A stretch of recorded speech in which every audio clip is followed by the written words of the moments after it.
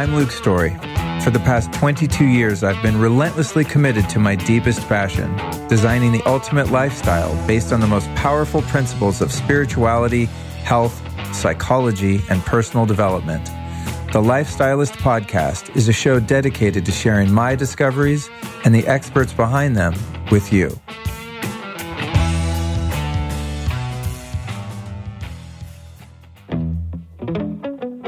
I love me some green juice, and that's why I'm so grateful to be promoting our sponsor, Organifi, and I talk about that a lot because I use that stuff every day. Now, another product I use from Organifi almost every day, but rather at night than in the morning, is the Organifi Gold. This is the Soothe and Recover blend. This stuff tastes delicious, you guys. It's like a golden latte.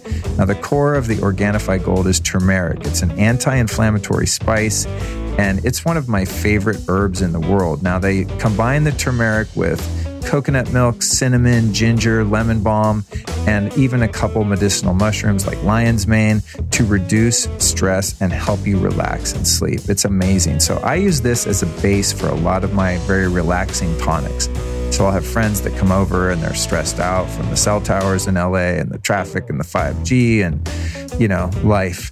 And they're like, dude, hook me up. So I'll set them up with some biohacking technology, some things that relax them. And the elixir I always make is based with the Organifi Gold. Now, I put all kinds of other crazy weird stuff in there too, but this is what makes it taste good and be effective. So you can go hardcore like I do, or you can make a very simple cold or hot drink with Organifi Gold, and you'll be living the dream, whether it's in the morning, middle of the day, or especially at night, which again is when I like to take it. So go to Organifi.com, that's spelled with an I, Organifi.com/Luke, and save 15% off your order of the Organifi Gold or any of their other products using the code Lifestylist. Organifi.com/Luke. The code is Lifestylist. You know, when people use the term, I got a gut feeling, or you've got to listen to your gut, go with your gut, there's really something behind that. Your gut is now known as your second brain. And what makes your second brain intelligent is the symbiotic relationship between the various bacteria in there. What happens to many of us, yours truly included, is that we get an imbalance, a dysbiosis in there where you have too much of the bad guys, not enough of the good guys, etc. So we're constantly working on creating a balance in our gut so that we can have a strong immune system, so that our digestion's on point, and so that we can remain connected to our gut and be in a good mood. Your neurotransmitters are created in your gut, or a lot of them at least. And so if your gut's jacked up, you're going to have a bad life, my friend. Enter our sponsor, Just Thrive Probiotics. You can find them at thriveprobiotic.com/Luke. If you use the code Luke15, you're going to save 15% off. So if you want to say peace out to bloating, gas, leaky gut, digestive problems, you got to get on a good probiotic that will actually survive the digestive process. The spore-based probiotic by our friends at Just Thrive actually works because it does that. It lives inside you and hatches and makes a friendly gut environment. So go to thriveprobiotic.com/Luke and use the code Luke15 to save 15%. This is episode 244 of the Lifestylist Podcast. My name is Luke Story, and today's show will be a Q&A solo episode where I answer very specific questions from members of the Lifestylist Podcast Facebook group. Of course, it's needless to say that if you have questions for me, based on the information I've learned in my 23 plus years of research and development into all things self-help, spirituality, mindfulness, meditation, biohacking, anti-aging, etc., you can join the Lifestylist Podcast Facebook group for free. Ask your question there, and it's highly likely that at some point, unless your question is really mundane or something that's already been covered before, that I will answer it on a show just like this. That's the Lifestylist Podcast Facebook group. And I'm actually live streaming right now into that Facebook group. Kind of a double whammy here so that members of that group can watch me answer their questions sitting in my podcast studio by myself. Because why not? So before I get into this, I always like to preface these episodes, which don't include a guest that I can blame for their advice, but I have to take responsibility for any advice or anything that might be misconstrued as advice on this particular episode. I'd like to remind you that I am not a doctor or a health professional. I didn't even graduate high school, so I would listen, not that that means anything, because I don't know that there's much good to learn in high school anyway, but I just use it as a disqualifier, is to not encourage you to recommend risky health practices or crazy Kundalini yoga meditations without consulting a professional. I am a professional podcaster, but I'm definitely not a doctor and have not been trained as such. And many of the questions in the Lifestylist Podcast Facebook group are around health in general, although I have been encouraging members, and I will continue to do so, that I think the philosophical issues that we face, be them of the spiritual and emotional health genre, are probably more important than what's the best B vitamin, or should I be paleo or vegan or carnivore or whatever, right? What's the best biohack for this or that? Fun stuff, novel stuff, but I think at the end of the day, it's more about mindset and, how you're living your life based on intention and your raising of your own consciousness. That said, some of these questions are health related and they're fun to answer. And I'm just going to do my best to give my anecdotal reports on what I've personally witnessed or experienced. So that's my legal disclaimer. Send that to your lawyer. All right. Jonathan wants to know more about hyperbaric oxygen chambers. And it's funny that I made this manuscript for this episode before I dropped like a mega episode with Dr. Scott Scher a couple weeks ago, which by the way was number 240. That's episode 240. And the entire interview, which was perhaps an hour and a half, was all about hyperbaric oxygen therapy, which is something that I'm a huge fan of. But for those of you that missed that or wanted to get my take on it, I'll give a brief answer to that question. Now, I've been doing hyperbaric oxygen therapy for, going back probably 15 years for different things at different times. I think one of the primary uses of this therapy personally has been for air travel, for overcoming jet lag and just travel fatigue in general, even doing road trips, anything that I find to be extremely taxing. I like to go in and do maybe a 90-minute hyperbaric oxygen chamber session. And what this includes, for those of you that aren't familiar with this, is putting yourself in a pressurized chamber that's filled with a high concentration of pure oxygen. I mean, I guess it's 99.9, something like that.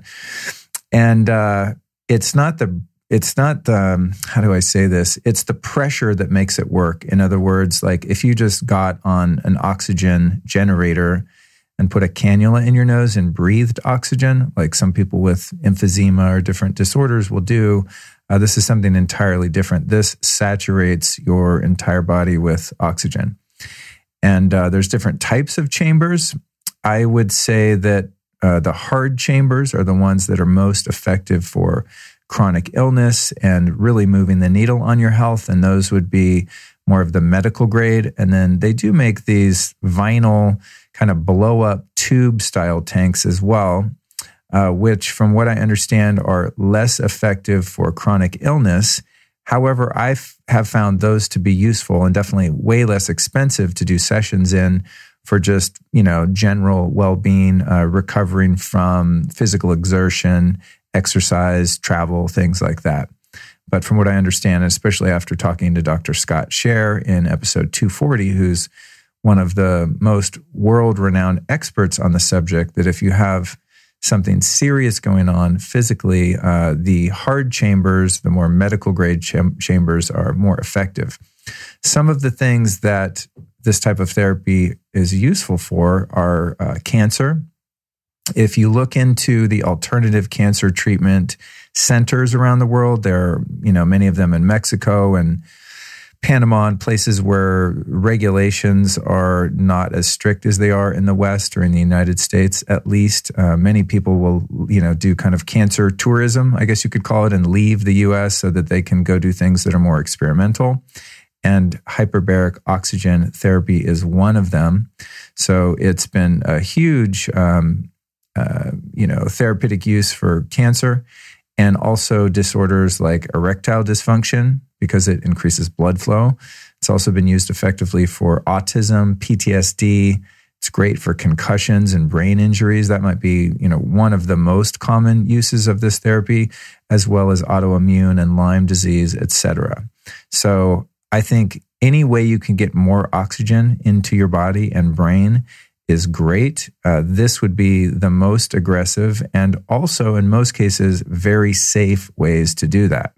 Now, you can do breath work, and then you can hang upside down. You can do all sorts of things to get more blood flow and oxygen into your brain and into your body. Fitness, of course, cardio, great ways to get oxygen. And there are, of course, different supplements that help with oxygen uptake and all of that. One of my favorites would be piracetam, which I just had a heaping tablespoon of prior to recording this. And there's a few things like that you can do, but the hyperbaric chambers are, a huge needle mover. And in most major cities, you can find a practitioner. It's usually like an alternative health center, an anti-aging center, that kind of thing. Or in LA, we have a couple dedicated oxygen centers that are more like medical clinics. And you can find these, and they can be a bit expensive. Between $150, $400 per session, something like that. So it's not cheap. But if you're someone who's chronically ill, I think this could be a great thing to look into.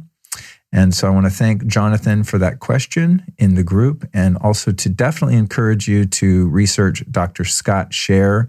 Of course, in episode, as I said, 240 of this here podcast.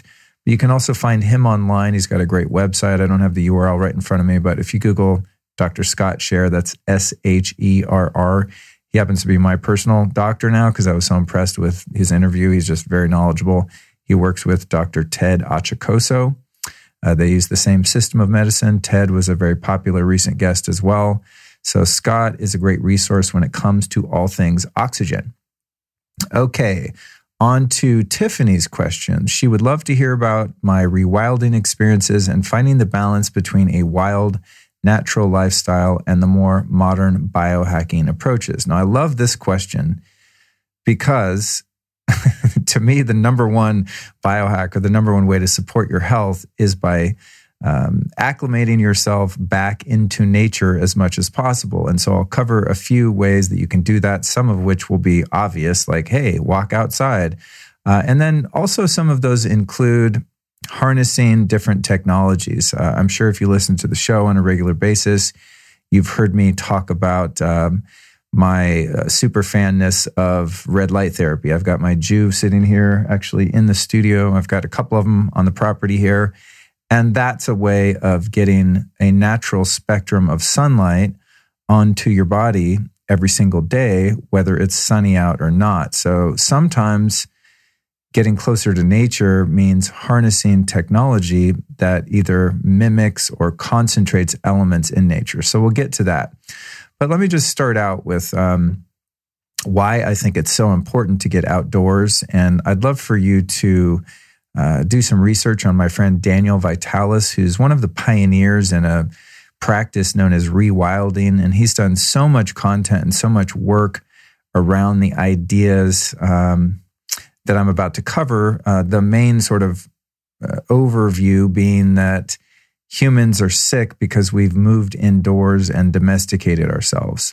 And in fact, this Tuesday, I just thought of this, he's the guest on our regular episode, and he's talking about becoming a modern hunter-gatherer, which he's done over the past few years. I mean, I guess he still has to go to Whole Foods here and there, but pretty much homie's living off the land. And so when I talk about rewilding, I always have to tip my hat to Daniel because he's really the one that was on my first guest episode number 2, going back over 3 years ago of this podcast, where he talked about, what has happened to humankind, negatively speaking, as a result of us moving indoors.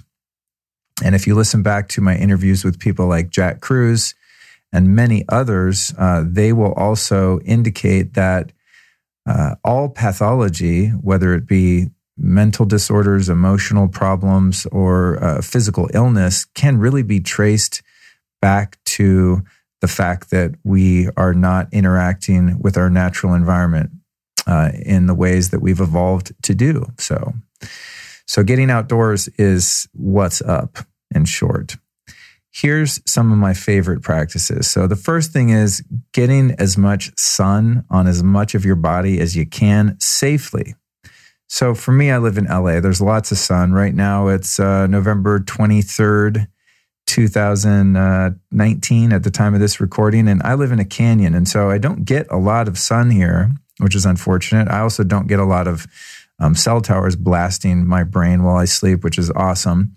But it's not that sunny in the winter months in the canyon that I live. So what I do in order to get my sun is I climb up the hill and take my dog for a walk. And especially when it's kind of chilly, it's really nice. And I just take my shirt off and I'm just that guy who's walking around the neighborhood with his shirt off. And, some people might think that's kind of weird. I think it's weird to wear a shirt personally because the sun is so good for you and your skin. Now, that said, I also have been exposed to the sun a lot for a long time because I'm kind of a sun worshiper, and I also have fairly olive skin. So I'm not very susceptible to getting sunburned. So when I say getting as much sun as you can all the time, that definitely does not include getting so much sun that your skin turns pink and begins to burn and become sensitive and painful. That is not good for you. So in order to work up to sun exposure, you really want to take it one step at a time. And depending on how close to the equator you are, what time of year it is, that's really going to depend. And also what time of day it is. If it's solar noon and you're living close to the equator, 5 minutes of sun, you're good. If you're living, further north and it's the middle of winter, you're not going to get very much sun because the sun is very far away, right? So you have to just kind of be sensible about how you interact with the sun. But there are a couple really good hacks. Using red light therapy has actually been proven to make you more resilient when it comes to sun exposure. Also, chaga mushrooms, especially in the form of just drinking a lot of chaga tea. Chaga has melanin in it and vitamin D2, which actually acts as sort of an internal sunscreen and helps you to be able to tolerate more sun, as does the popular supplement astaxanthin, that is a red marine algae that they make into an extract. And taking some astaxanthin also makes not only your skin, but your eyes more resilient to sun exposure. And the best time for me, well, it depends on what you're going for. If you're going for vitamin D and regulating hormones, then midday or solar noon sun is the most powerful, and especially getting that on your naked body. There's been studies to support the fact that getting sun on your naked breasts helps decrease the chances of breast cancer. And also for the gentlemen listening, getting sun on your nads safely, of course, improves your testosterone production. And so there's that type of sun exposure that we're doing for the hormones. We're doing, just to get that great sun energy into our skin. But then you have the sun gazing, which is exposing your eyes and hopefully some of your skin to the red light spectrum that exists at dawn and at dusk. And sun gazing is something, again, I have to give a disclaimer. This does not mean going out at 1 p.m. and staring up at the sun like a spaz. You got to really think this through. Sun gazing itself as a practice goes back thousands of years. It's part of the Ayurvedic medical system, in fact, but it is something you want to do safely. So I'm not going to teach you how to sun gaze on the show because I'm not an expert at it, although I've been doing it for many years. The basic idea is when the sun rises and the sun sets, for that first or last 10 to 20 minutes, there's very little, if no UV present, which is what could damage your eyes or give you a sunburn or something like that. You're getting the near infrared spectrum of red light from the sun, which is essentially what devices like Juve concentrate and deliver to your body on demand. Even that being said, it's something that you work up to. And, what I typically do myself, depending on how long the sun's been up or how long until it goes down, is kind of stare at a point that is maybe 20 to 40 degrees below the actual sun. And again, this is something you can easily research and find safe ways to do. You can also listen to my past episodes with Jack Cruz. I think every time I've talked to him, he's talked about the benefits of sun gazing, and it's something he's a big fan of. And he's a neurosurgeon and knows quite a lot about the brain and about the eyes. And one of the benefits you can expect in terms of rewilding, and I think what has been one of the detriments to our domesticated lifestyle, is that your circadian rhythm, which includes many of your hormones and neurotransmitters, are regulated by your exposure to different color spectrum of light, especially dopamine. So if you're someone that suffers from depression and low dopamine, it could be, in my opinion, probably and quite quickly solved by watching the sunrise and the sunset. So I'll say that about your dopamine. Also, using technology and pornography and anything like that artificially spikes your dopamine is also going to limit your ability to achieve the benefits, but that can be fixed and in some cases totally reversed by working on your circadian rhythm and your relationship to the light as it affects your hormones and neurotransmitters so positively. Next one is forest bathing, which, is just kind of a weird word for like taking a hike or walking through the trees. There's something that happens to your nervous system. You have a parasympathetic or sympathetic nervous system response to your environment. Sympathetic, meaning you're more in a defensive fight or flight, preparing for danger kind of state of being. Parasympathetic, being very relaxed and calm. And I notice myself, even if I just go up the hill through Laurel Canyon and go to a park that I like to go to where there's very few people and no cars and, it's quite quiet and there's a lot of tall trees. If I just walk around in there for an hour, I walk out a completely different person.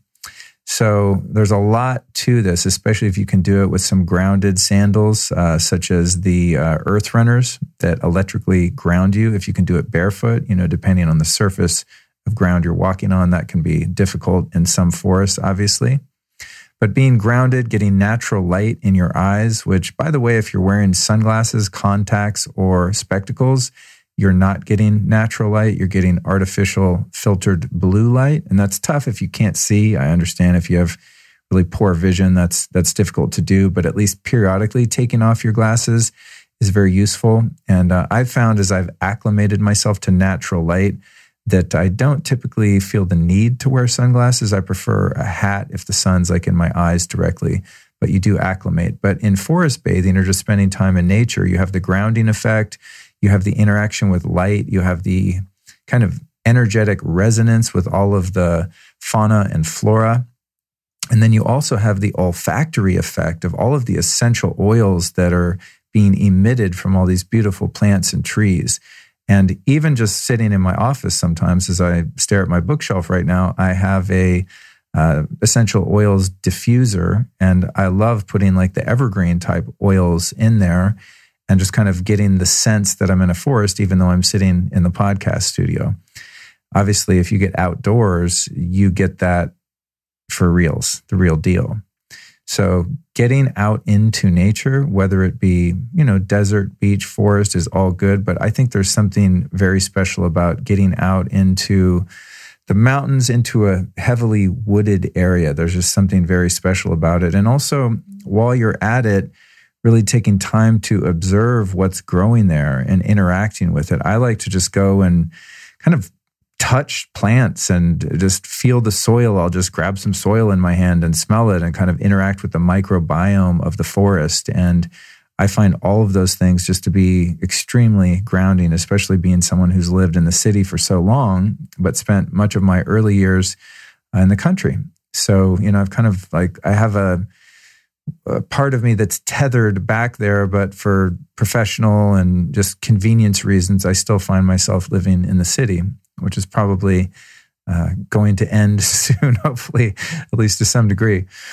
Another part of getting outdoors that I think is just, is just so therapeutic in so many ways, and that is getting into natural bodies of water. My all-time favorite thing to do in the world, well, I mean, in nature maybe, you know the thing that comes to mind that's everyone's real favorite thing, which you could conceivably do with your second favorite thing, which is getting in hot springs, meaning you could be in hot springs with someone you love, at least some friends that you like. But I find that the healing mineral waters of hot springs around the world to just be so grounding, so therapeutic, so beneficial. And also just getting yourself in the mud. You know, some of the hot springs that are outdoors in nature will tend to be quite muddy. And some people are grossed out by this. The mud will often smell like farts because there's sulfur in it. It's just like, who wants to go roll in the mud like a pig? Well, I do. And there's a lot to that. You can actually detox yourself by covering yourself in mud and going out in the sun and letting that dry. It's also a great natural sunscreen if you happen to be doing hot springs somewhere where it's quite sunny, you know, like in the summertime, especially at high altitude where you might be more prone to burn. So you can just rub that on your shoulders and on your face in places where you might get a sunburn. And there's also something too, and I don't know this is scientifically validated, but I have a feeling it probably could be if you look. It's just not something I've looked into, but I've had the sense because there's so much bacteria in soil and in mud, and so much of the bacteria or the microbiome of our skin suit gets destroyed through showering in chlorinated water and using caustic chemicals and soaps and shampoos and things that I'm sure our microbiome is probably not in great shape when it comes to our skin. And that's especially true for people who choose to use those, hand sanitizer sprays and things like that. By the way, from what I understand, those are extremely toxic, even to breathe the vapors of them. I know when I get around people using those, like hand sanitizers, my body does not like it. It's like, oh, get that shit away from me. And I've heard, and this just could be a health meme, I don't know this to be true, but I've heard that there are bacteria on your hands and on your body that once you kill it with those really strong hand sanitizers, that it never comes back. So maybe you could get those things to come back if you go roll around in the mud and play in the dirt. I know that a really important part of rearing children is allowing them to interact with their environment. It helps to establish their microbiome if they get to go play in the dirt. So somewhere maybe in the turn of the century, we became very germ phobic and everything became quite sterile, which is understandable when it comes to diseases that can spread through lack of sanitation, such as, water that's not clean, etc. However, I've never heard of anyone dying from going out in the forest and touching some dirt or some mud, playing around with it, getting it under your fingernails. It's a way of interacting with your environment and sort of yoking yourself to the biome of the forest or of the hot springs, the rivers, the lakes. It's connecting your biology to the biology of your environment, which I think has got to be a really good thing. If nothing else, it just feels really good to me. And then, of course, in addition to the hot springs, man, the holy grail of hot springs to me is if you can find some hot springs that have a freezing cold body of water next to them. There are places on Earth where hot springs will kind of emerge and people will build one with rocks right next to a cold river or something like that. That's the ultimate. There's a place in Colorado that I love called Pagosa Springs, and there's a little kind of hot springs resort there. The whole town is basically built around, these hot springs. And there's a freezing river that runs right by it. And so you can just hop out of one of the tubs and wade out into the river and swim. In the summer, it's not that cold, but I'm sure in the fall, winter, and even early spring, that river has got to be freezing. And to me, there's literally nothing better than getting super hot in some hot water and then getting in some freezing ass water like an ice bath. I kind of mimic this at home because I have a jacuzzi tub in the master bedroom, and I'll do, like mineral baths, Epsom salt baths, put essential oils in there, magnesium chloride baths, things like that. And then I'll go get in my cold plunge in the backyard and kind of go back and forth and sometimes almost pass out because I make the tub super hot and the other tub super cold. But doing this in nature is just the ultimate, man. I mean, it's just like to me, there's nothing better than that. And so typically what I'll do when I travel is ahead of time. In fact, I'm just about to go to Costa Rica in a couple weeks. And like after booking my Airbnb and all, the rental car and all that, the next thing is like Hot Springs, Costa Rica. And I'm going to geek out and research that and try and get myself in some of them. So that's a great way that you can find them. You can also find hot springs now on findaspring.com. My friends over at Live Spring Water recently took over Find a Spring from Daniel Vitalis, or at least part of it. And so they're upgrading that site, which I'm going to talk about in a moment in regards to harvesting spring water that you drink. But they've now included a directory of hot springs, or at least are in the process of doing that on findaspring.com, which I think is great. It's sort of a double-edged sword. It's like, I was actually talking to Mukunde, the owner of Find a Spring and Live Spring Water, and I was like, man, put every hot springs in the world on that site so we can all find them. And it's like, yeah, that's good. But then again, there's like the selfish part of us hot springs aficionados, where you don't want tons of people to find them. And I don't know what is morally or ethically right there. Hopefully if you're promoting a local hot spring, especially the ones in nature I'm more speaking about that are kind of hidden away and harder to find, you're hoping that how do I say this?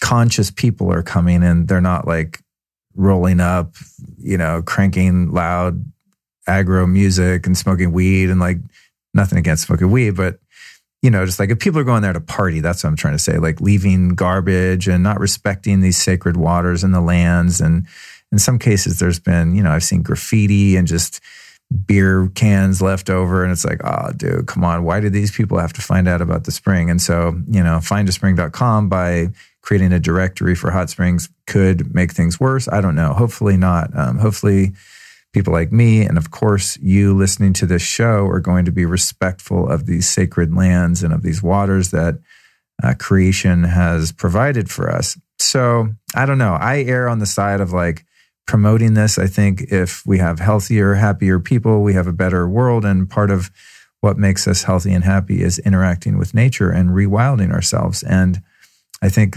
human beings throughout our various incarnations over the eons have been recognizing and participating in getting in bodies of water that have unique qualities. And most hot springs, they each have their own kind of profile of minerals, the way they smell, the way they feel in your skin, the type of rock formations that you find them in, the topography,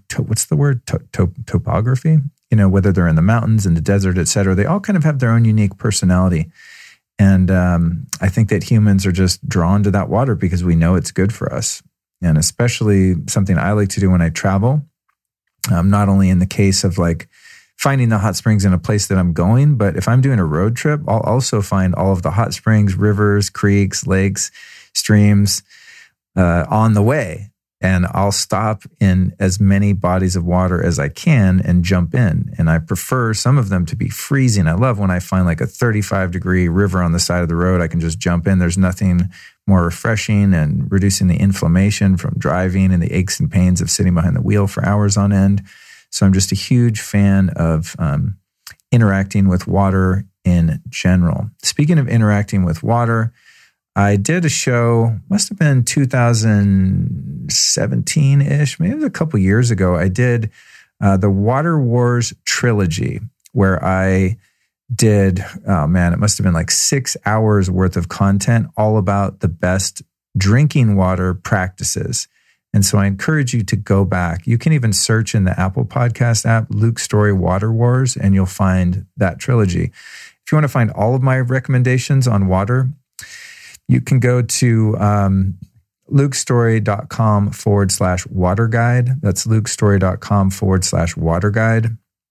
And there I cover all of the different filters that I like. If you're going to go the filter route, my favorite companies that produce spring water and why, advice on going to collect your spring water. It's pretty comprehensive. I did that guide a couple years ago, but it still holds up. I think I might kind of update it with a few recent discoveries since I made that. A couple other companies have come out that make great filters and whatnot. And your water strategy to me is just crucial. However, I'll just summarize by saying what I believe to be the best water in the world to drink is safe, clean, natural, untreated spring water. That does not mean you drink water from a creek, from a brook, from a stream, from a river, from a lake. That is not spring water. It might be a spring-fed lake, meaning all that water comes from underground, from an aquifer. But spring water in its true sense means that it's water that's popping out of the side of a mountain and is just gushing out or trickling out in some cases at one location. And that water is coming from deep within the earth, sometimes as far as 10,000 feet below. And it's my belief that if you're getting spring water at a very high altitude, in many cases on the planet, that water has never been through the hydrological cycle, meaning it's never been exposed to the environment post-industrial revolution. So that water is pure and clean and does not have acid rain, pesticides, pharmaceuticals, chemicals, all of the things that are inherently and unfortunately in our much polluted water supply around the planet. So there's also something called primary water, which is a fascinating area of research. I recommend you explore. Primary water is water that has never been exposed to the surface of the earth and comes up at certain springs. And that's as good as it gets. And what the concept is behind primary water, and I haven't researched this that much. It's just kind of something I've heard of and, looked at a few websites and kind of dug around. It seems to be valid as far as I can tell. But the thing with primary water is that it would indicate that the earth itself actually makes water. And that is a fascinating concept to me. Because that would fly in the face of the kind of environmental extremists that say that we're running out of water, which, like running out of crude oil. Many people can scientifically validate that, in fact, there's plenty of that underground. Not to say that we shouldn't look for alternative sources of energy. That might be less disruptive to the environment, et cetera. I'm all for that. But I have a sense that there's probably enough water inside the planet to keep us going indefinitely based on my research. So if you want to explore collecting or harvesting your own spring water, this is one of the best ways to rewild. I would add that if you get my guide at lukestory.com/water guide, in there you'll find a great lab where you can send in a sample of the spring water you find. And if you get your water lab tested, or you can, if you live in California, you can order water like I do from livespringwater.com, and their water is routinely lab tested to be free of harmful microbes and heavy metals and toxins and all of that kind of stuff. It's the cleanest water you could ever hope for. No acid rain, no weird stuff in it. But if you find a spring, one indication, to me at least, that a spring is likely safe is if local people have been drinking from that spring for a long time, and the local people routinely go and collect water. For example, there's one on the side of, I forget what highway it is, in Sedona. And I mean, you can pull up there any time of the day and people are collecting water. Now, there was a period at that Sedona spring where there was a fire, and they had to spray that fire retardant on the hills around the spring. That got into the aquifer. And then they had to dig up the spring and clean it all out. And then, after it all kind of washed through, it became safe again. But there are situations like that, which is why I always recommend just opting for the highest altitude springs you can find. Some of the best ones I've ever found are in Colorado, and many of them you can find on Find a Spring. And to me, if the water's up that high, the chances of it being polluted from above are in some cases nil, because there's nothing above it, right? Now that's, one could argue that water is kind of being elevated from an aquifer underneath that mountain, and those groundwaters could in fact be tainted, and that could be valid in some cases. It oftentimes depends on the amount of agricultural activity in said area or industrialization in general. So obviously, if you're getting water on top of a mountain and there's 5 coal mines or factories next to that mountain, it might be problematic. But I like to get water from the earth. That's how we've evolved. That's how we got here, folks. If you are into the paleo movement, well, paleo water would be spring water that's not been touched by human hands, except to put it in a bottle. So that is kind of my favorite way to get nature inside of the body. And then next would be interacting with animals. And this would include domestic animals when it comes to rewilding. I mean, my dog is about as far from a gray wolf as you could get. She's been, had all of the meanness and toughness bred out of her. She'll still try to chase a squirrel, and that's when you see that wolf come out. It's interesting when that happens. But there is a visceral, just known kind of ancient relationship with certain animals that we have. And so I think observing animals in nature, even the ones that you can't get close to, is just very grounding.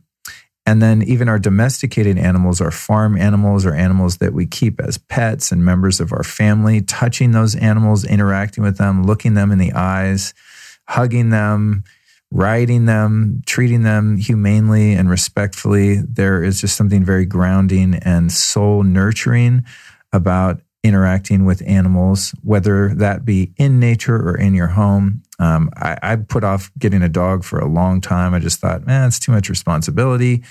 I'm going to be too pissed if they pee on the carpet or whatever. I won't be able to live my life free, man. Like, I don't want to have to be responsible for something, that whole thing. I grew out of that and eventually got my dog a couple of years ago. And I'm obsessed. I can't wait to come home and meet my dog. And, she's right here in the studio, sitting in her little teepee. And just knowing she's there kind of connects me to nature, even though I'm technically indoors. So be with animals, observe animals. And if you're so inclined and you live somewhere where this is a possibility and it fits your lifestyle, might even consider interacting with your animals in your environment by hunting or fishing. I know this is sort of politically incorrect in some circles. I would encourage those of you that feel that that is a practice that is not conscious and evolved to follow the work again of my friend Daniel Vitalis.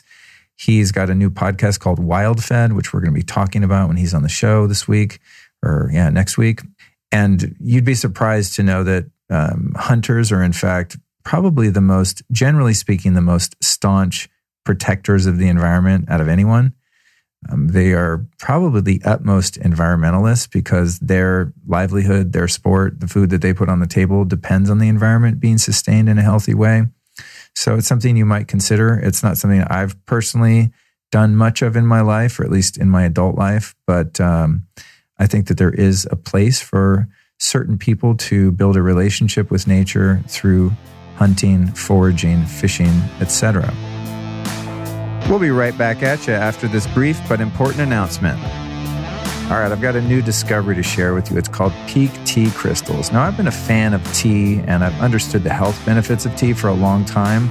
But to be quite honest, I always feel like tea is a little weak. Like the flavor profile is just not there for me. And as a result, I feel like there's probably not enough medicine in it.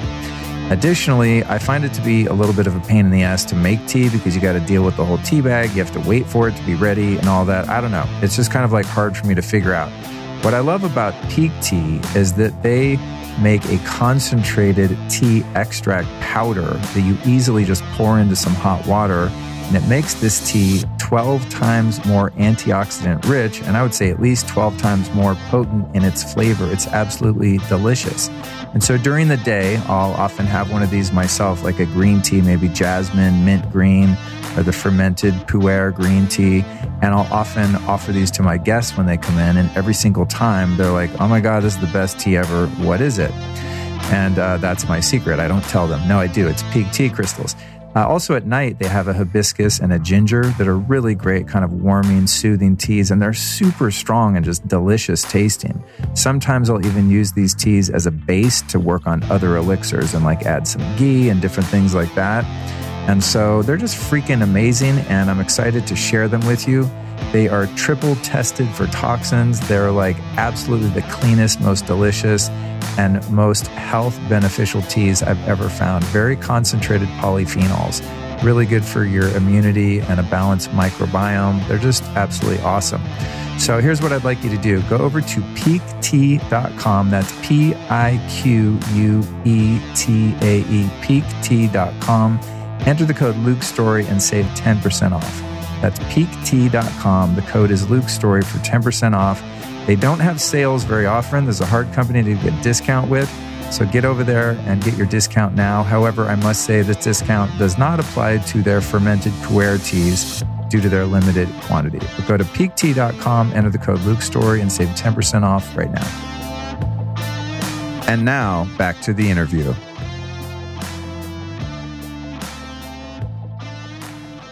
Speaking of foraging, this is something I'm becoming increasingly interested in, and I've not delved into, but I really want to. When I'm out in nature, I do sometimes come across plants, herbs, etc., that I know to be edible, and I'll just munch on them. But I know there are thousands of them probably all the time around me, and I just don't know what they are. So I'm looking forward to learning a bit more about that.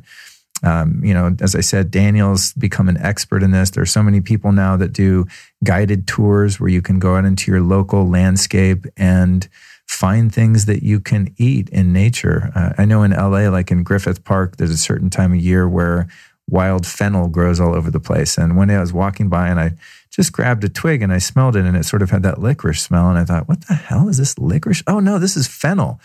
So now when I go out, I just crush that stuff. It's delicious. And I mean, I don't like harvest it and bring it home, but just on a hike, I'll grab a stalk of it and just kind of chew on it. And it's a great way to anchor myself into my local LA environment. Mine are probably dusted with chemtrails and God knows what, but you only live once, right? And next would be just general exposure to the elements, extreme hot and cold temperatures. I love/hate going outside. I might travel. Maybe I go to New Mexico or Colorado or somewhere in the winter, and I will sort of force myself into doing a cryotherapy session by just going outside with little to no clothing on and just running around in the snow, just getting super, super cold. Another way to do that, of course, is with, like a clinical cryotherapy application using the technology that allows you to do that, jumping in ice baths, cold bodies of water. And then as far as extreme heat, I love going out and just sweating, being in the desert, just being not dehydrated, but just allowing those desert or even hot tropical climates to just kind of wring you out periodically throughout the year. And of course, you can mimic hot exposure that we would have evolved to experience in nature through the use of infrared saunas or going to like a Russian banya or even the barrel saunas that some people have in their backyard, etc. So I kind of hack this a lot of the time living in a city, just doing the saunas and the ice bath and the hot tub and things like that.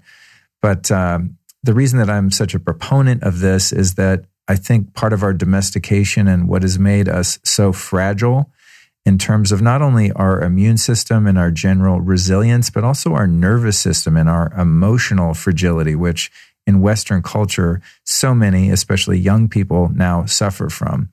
I think that we will become less sensitive to our environment and to what we perceive to be negative stimuli, like somebody's tweets, if we can handle sitting in a 220-degree sauna for 30 minutes or sitting in a 35-degree ice bath for 10 minutes. If you can build up your nervous system to be able to handle extremes like that, there are so many benefits, not only physically, but psychologically. And that's what we've evolved to do. Unless you were, of a human species, or what do you call it, like a nationality, I don't know what the word is I'm looking for, but if you evolved to be from the equator or near the equator, then it's likely you would have had kind of a similar temperature throughout the year. Maybe you'd have a rainy season and then you'd have like a sunny season, but the temperatures wouldn't vary that much. But that's a kind of a very narrow band around the planet, right? Most of us have migrated and evolved, and especially Northern European people, etc.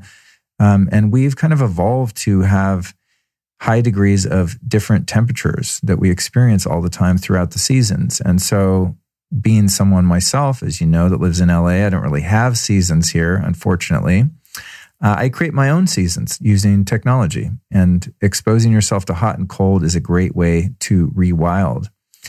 And in general, if you think of the human as a type of ape, which technically we are, if you look at what happens to all animals, and especially apes, when you take them out of their natural environment, you put them in a zoo, for example, their health begins to decline because they're not eating their natural diet. They aren't moving in natural ways. They're unable to traverse the landscape as they would living in the forest or the jungle, etc.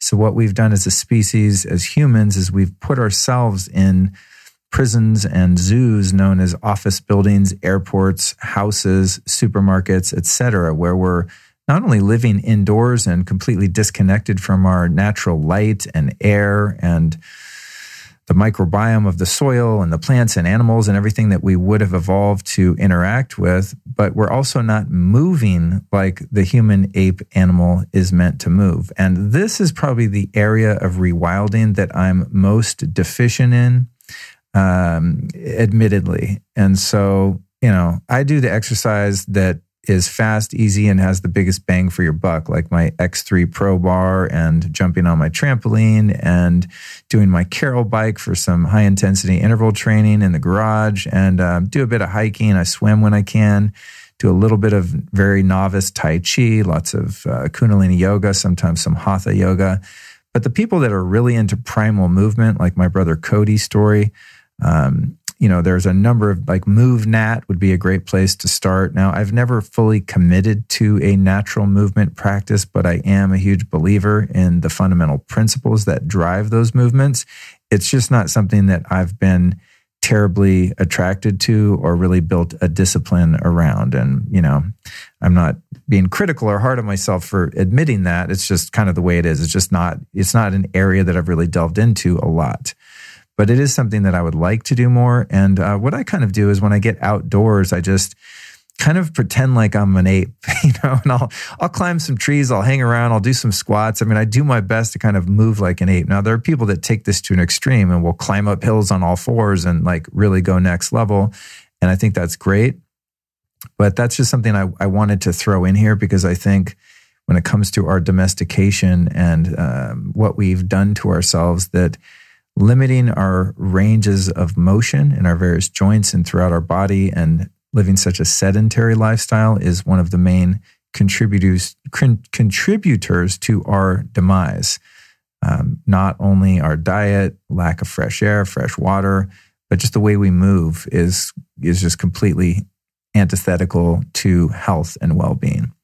So in terms of rewilding, let me see, Tiffany. Yes, it was Tiffany who asked that question. Thank you so much for asking that, because I think oftentimes myself and others included get caught up in the novelty and convenience of taking a magic smart drug, pill, supplement, biohacking device to fix whatever's wrong with us. And while those things, of course, have a place, and I'm a huge fan of so many of those modalities and interventions, to me, like, our whole problem really stems from our lack of interaction with our natural environment. And that also includes, by the way, interaction with other people and physical touch and love and sensuality and connection and intimacy, and those things that we've also evolved to experience on a regular basis. And I notice this a lot within my own life, just being single at the moment and living by myself. I mean, thank God I have my dog here, so I have another creature in the house to kind of interact with and relate to. But because most of my friends are in relationships, like the homies, they're not around, they're all nested up, and people come over to record the podcast. But I live in a little bit of a remote area of the city, and I spend a lot of time by myself, and I feel the effects of that. So one of the commitments I have to myself is, in fact, just getting out and socializing more, not like going to bars and parties, but just kind of putting myself around small groups of people where I can interact and share thoughts and ideas and get loved on and love on other people, and just get that element of human connection back. Because I think many of us that are in relationships get many of our needs served that way, or people that have, family members in close proximity. We get our needs for intimacy and communication connection met in those ways. But some of us, especially those of us that live away from our families or never had a terribly connected family to begin with and live in cities, we're kind of missing that. And so I would just add that as kind of an addendum to the rewilding. Keep in mind that we've also evolved to run in hunter-gatherer packs of 50 to 60 people, and we're around all those people pretty much all day, unless we're out on a hunt for a few hours. But there's going to be a communal time at night where we sit by the fire, we dance, we might even have some form of a drink, alcohol. There could be plant medicines involved. I mean, ceremonies, all this kind of stuff. I mean, there's like people have gotten together in community since there have been people. And I think oftentimes in our modern lifestyle, we get so caught up in the hustle and the grind that we kind of forget how important that is. So I'll just throw that in there. Next one, Peter asks how to optimize gut health. And this one this will be the last question. I tend to do about 3 per episode, and it puts us at about an hour. So I think that's my average, is 3 questions in an hour. I am not an expert on gut health. And it's funny because I think out of all of my, in terms of physical issues that I have, really hacking the gut health and digestion has been one that I've had a very difficult time doing. I've solved so many problems that I've had over the years in terms of just weird stuff going on in the body through all the different things that I've learned and applied. But gut health to me, Peter, still remains a bit of a mystery. It's funny, as I'm talking about the gut, I'm feeling a big burp come up. I'm like, see, there it is right there. What did I eat?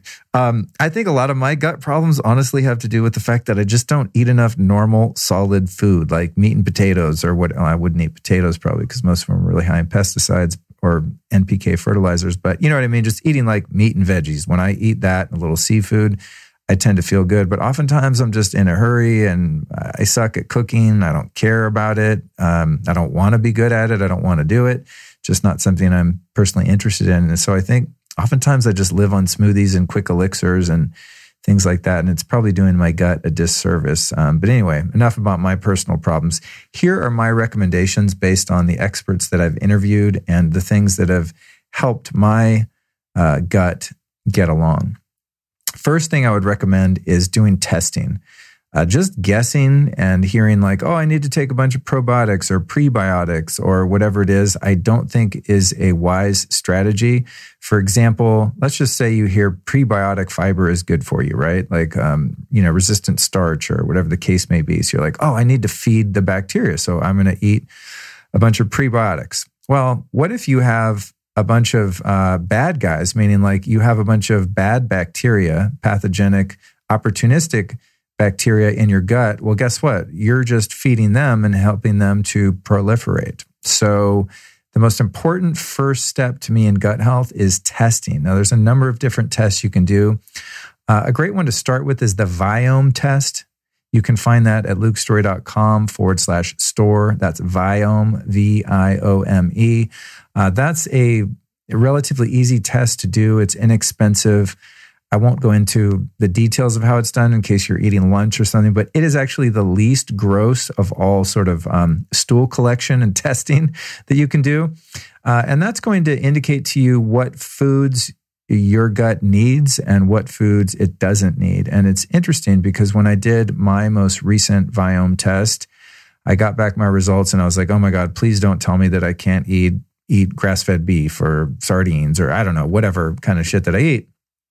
And, there are a few vegetables I like and a few that I don't really like. And my test came back with exactly what my body naturally gravitates toward and gravitates away from. So the Viome test is a good starting point. However, I don't think that that's going to give you a complete picture, especially if you're someone with a very compromised microbiome. So the next step would be hooking up with a functional medicine doctor who really is specialized in understanding how to not only read your gut biome labs and the results of that testing, but also to make very sound recommendations on how you might upgrade and fix whatever problems that you're having, right? So you might find that you have food sensitivities. You could have an overgrowth in fungus, bad bacteria. There's all kinds of different things that can be going on in your gut. And it's very complex. And as I said, something that I don't at all claim to be an expert in. But I think just kind of guessing and just falling for, marketing from different companies trying to sell you different supplements and stuff, it's probably going to be a waste of time and money until you really get a snapshot of what's going on there. Now, I recently did the Viome test, as I said, and then I did some testing with Dr. Scott Scher. And when you do your home gut biome testing, I'm just going to warn you, the collection process, because that's not really something someone can do for you. How do you time that? You go into, if you go in to give blood, you can give blood anytime. You can't necessarily give poops anytime. So it's not for the faint at heart. It's pretty gnarly. But anyway, you mail your DUI in, and lab analyzes it, and then your doctor tells you what's up. When I had mine done, there was one particular, I forget the name of it, Klebsiella it might have been called, a really bad, opportunistic bacteria that I had quite a lot of. There were also things that I was deficient in, butyrate, I think butyric acid, I believe it's called, which you're supposed to have more of. Anyway, my gut wasn't horrible, but it's kind of jacked up. And there's just no way I would have ever guessed what supplements I needed to take or how much of this or that. And so Dr. Scott got me dialed in and told me maybe 5 supplements that I need to take and some different things I should be eating. And I'm seeing a huge improvement already in just a few weeks. I just never would have been able to guess that. So get a good functional medicine doctor. Do the Viome test, get the testing done first would be my recommendation. Then start working with the probiotics, the enzymes, the dietary changes, etc. Something that I know to be very effective and something that I would recommend doing under the guidance of an expert would be rectal ozone. That's where you take an ozone generator and you have a very specific concentration and a very timed insertion of a catheter in the old, and you put ozone gas up there, and ozone gas kills just about everything in its tracks that's not good for you. So this is especially useful for fungal infections, candida overgrowth, etc. It can also contribute in healing leaky gut, because as you get all of the bad critters out of your insides, your body has the ability to heal that mucous membrane and all of those things inside. You got to think of your digestive system as basically like a hose that goes from your mouth to your anus. And you think of it as the inside of your body, but that long tube is really outside of your body. It's a tube that runs through your body, but it's not open to your body. However, if you have leaky gut, outsides are getting into your insides, to put it very simply. And so doing the rectal ozone and different other interventions that can be recommended by a highly qualified functional medicine doctor can help you to heal all of that. And so I recommend, researching ozone. I've been doing it myself because I did enough research. I kind of figured it out and it's going well, but it's not something I would go into willy-nilly. There's a great book by Dr. Frank Schallenberger you can find on ozone. I think it's called The Ozone Miracle, and I've got it. I haven't quite read the whole thing. It's a super easy, quick read. I just haven't gotten around to it. I kind of start doing the therapies and then I study on it sometimes before I feel like I can recommend it. But there are clinics and places like that where you can go get ozone therapy, and that can be a quick way to get rid of some of the bad guys in your gut. Avoiding all foods that cause leaky gut, like non-organic wheat products, typically will have glyphosate or Roundup, which is just wrecks your gut in the worst way. And I would say most people probably have some degree of leaky gut from glyphosate, just being in our food supply, being in our water supply. Also, be mindful that most beer and wine is loaded with glyphosate, especially wine. So if you drink wine, from what I understand, I would look into dry farms wines and also wines in Europe where glyphosate is more restricted in its use, agriculturally speaking, especially in the raising of wine grapes. So avoiding products in your diet that wreck your gut, and even, the inflammatory kind of destructive nature of gluten. For some people, it seems some are more sensitive than others, but based on my research, gluten is probably something that we'd be best advised to avoid, generally speaking, if you want to have healthy digestion. Same thing goes for food preservatives. I think that that's kind of a sneaky misnomer. Food preservatives they don't actually preserve. What they do is they kill. They should be called food pathogen killers, because what preservatives in food do is prevent the growth of bacteria, et cetera, that's going to make the food spoil. So if you're eating food full of preservatives, you're killing the bacteria in your gut, even the bacteria that you need to have healthy digestion and to absorb minerals and nutrients from your food. And that's really one of the main problems that we have with digestive and gut problems, is that we're perhaps eating a really high quality diet. We're taking great supplements. We're like putting everything in the body that it needs and wants. But the problem is that we're not assimilating that because our digestive system is not working properly. So that's why you want to avoid all of those nasties.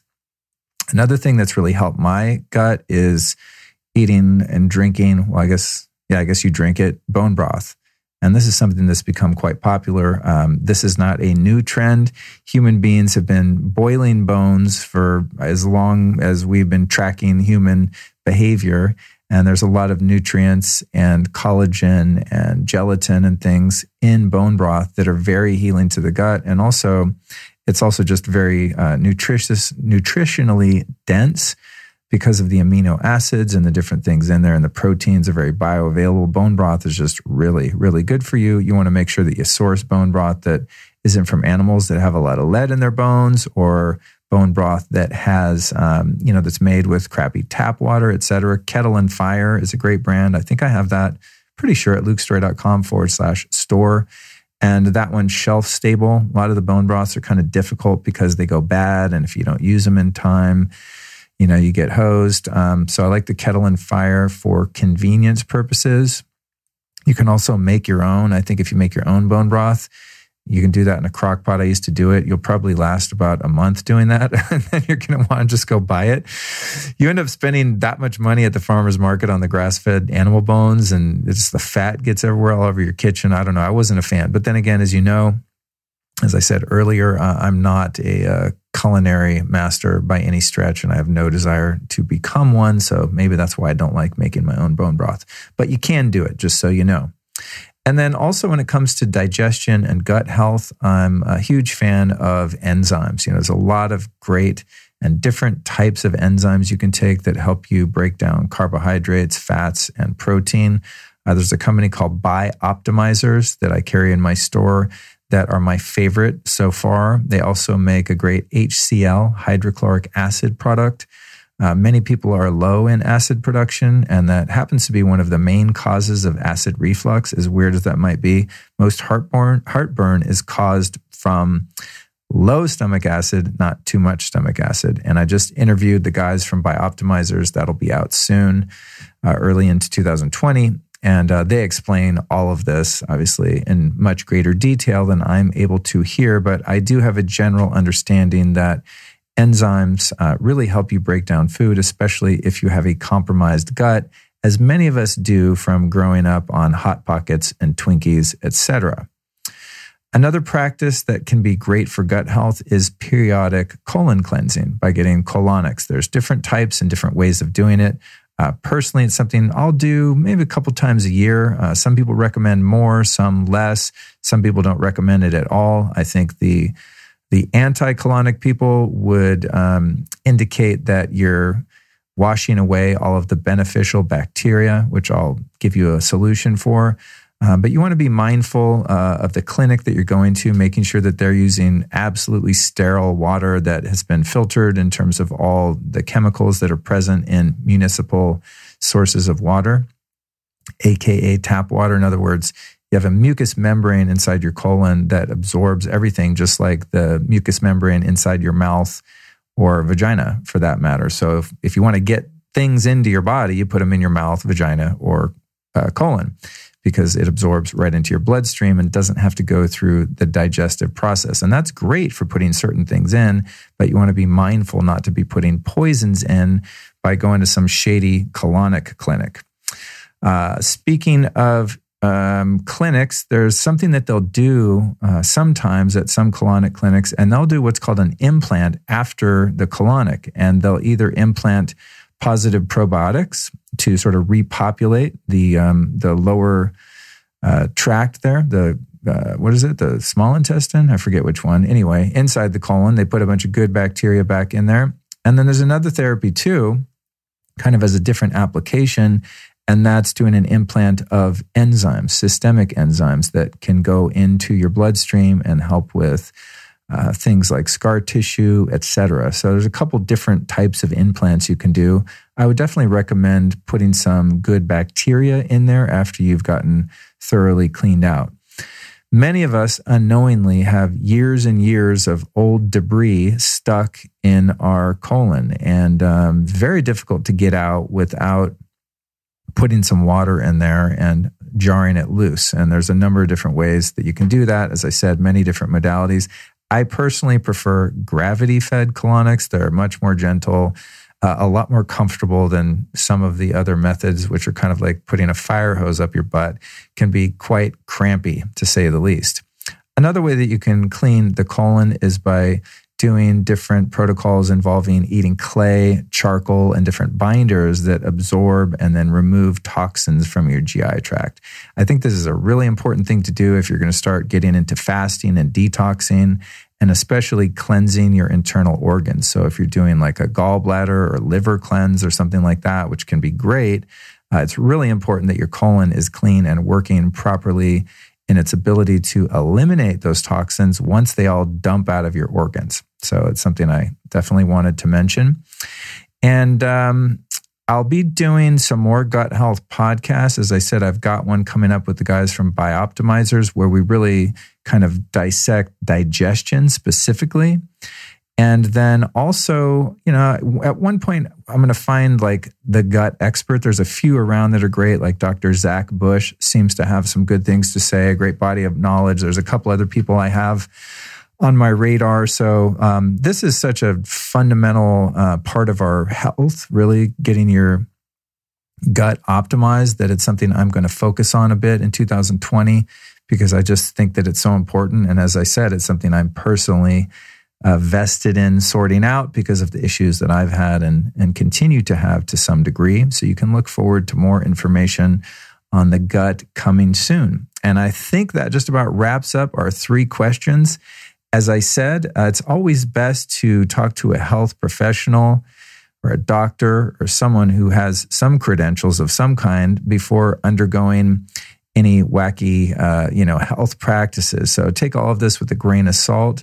As I said, this is just stuff that I've learned from my many intelligent guests, many of whom have been brilliant doctors and such. But this is something you want to go research on your own. I'd also encourage you to join the Lifestylist Podcast Facebook group, where you can post questions just like this and have a high degree of likelihood that they will be answered on a future Q&A show, just like the one I did. All right, let's thank our sponsors, Just Thrive. That's Just Thrive Probiotic. And this is a perfect sponsor for this particular episode because this probiotic is spore-based, which means it survives the gut tract and then starts making a home inside of you, and that's what you want. Most probiotics are transitory by nature. This particular probiotic digs in and makes a home and improves your gut health dramatically. So that's justtthriveprobiotic.com/Luke. You can use the code Luke15 to save 15% off at thriveprobiotic.com/Luke. Then our old friends at Organifi, that's Organifi.com/Luke. The code there's Lifestylist and you save 20%. And then next you can go to Peak Tea. That's Peak Tea is spelled PIQUET.com. Enter the code Luke Story for 10% off. And they rarely do sales there. They're not someone that gives out codes willy-nilly, so you definitely want to check that out. That's peaktea.com. Use the code Luke Story. However, I must give the disclaimer that discount does not apply to their fermented pu'er teas, the fancy ones, due to limited quality. So thank you so much for joining me on today's episode. I look forward to jumping back into your ears this Tuesday with Wild Fed, How to Become a Modern-Day Hunter-Gatherer with Daniel Vitalis. Make sure you subscribe to the show so you don't miss any future episodes. And do yourself, the world, and me a favor and share this show with a friend right now. This episode of the Lifestylist Podcast was produced by podcastmasters.net.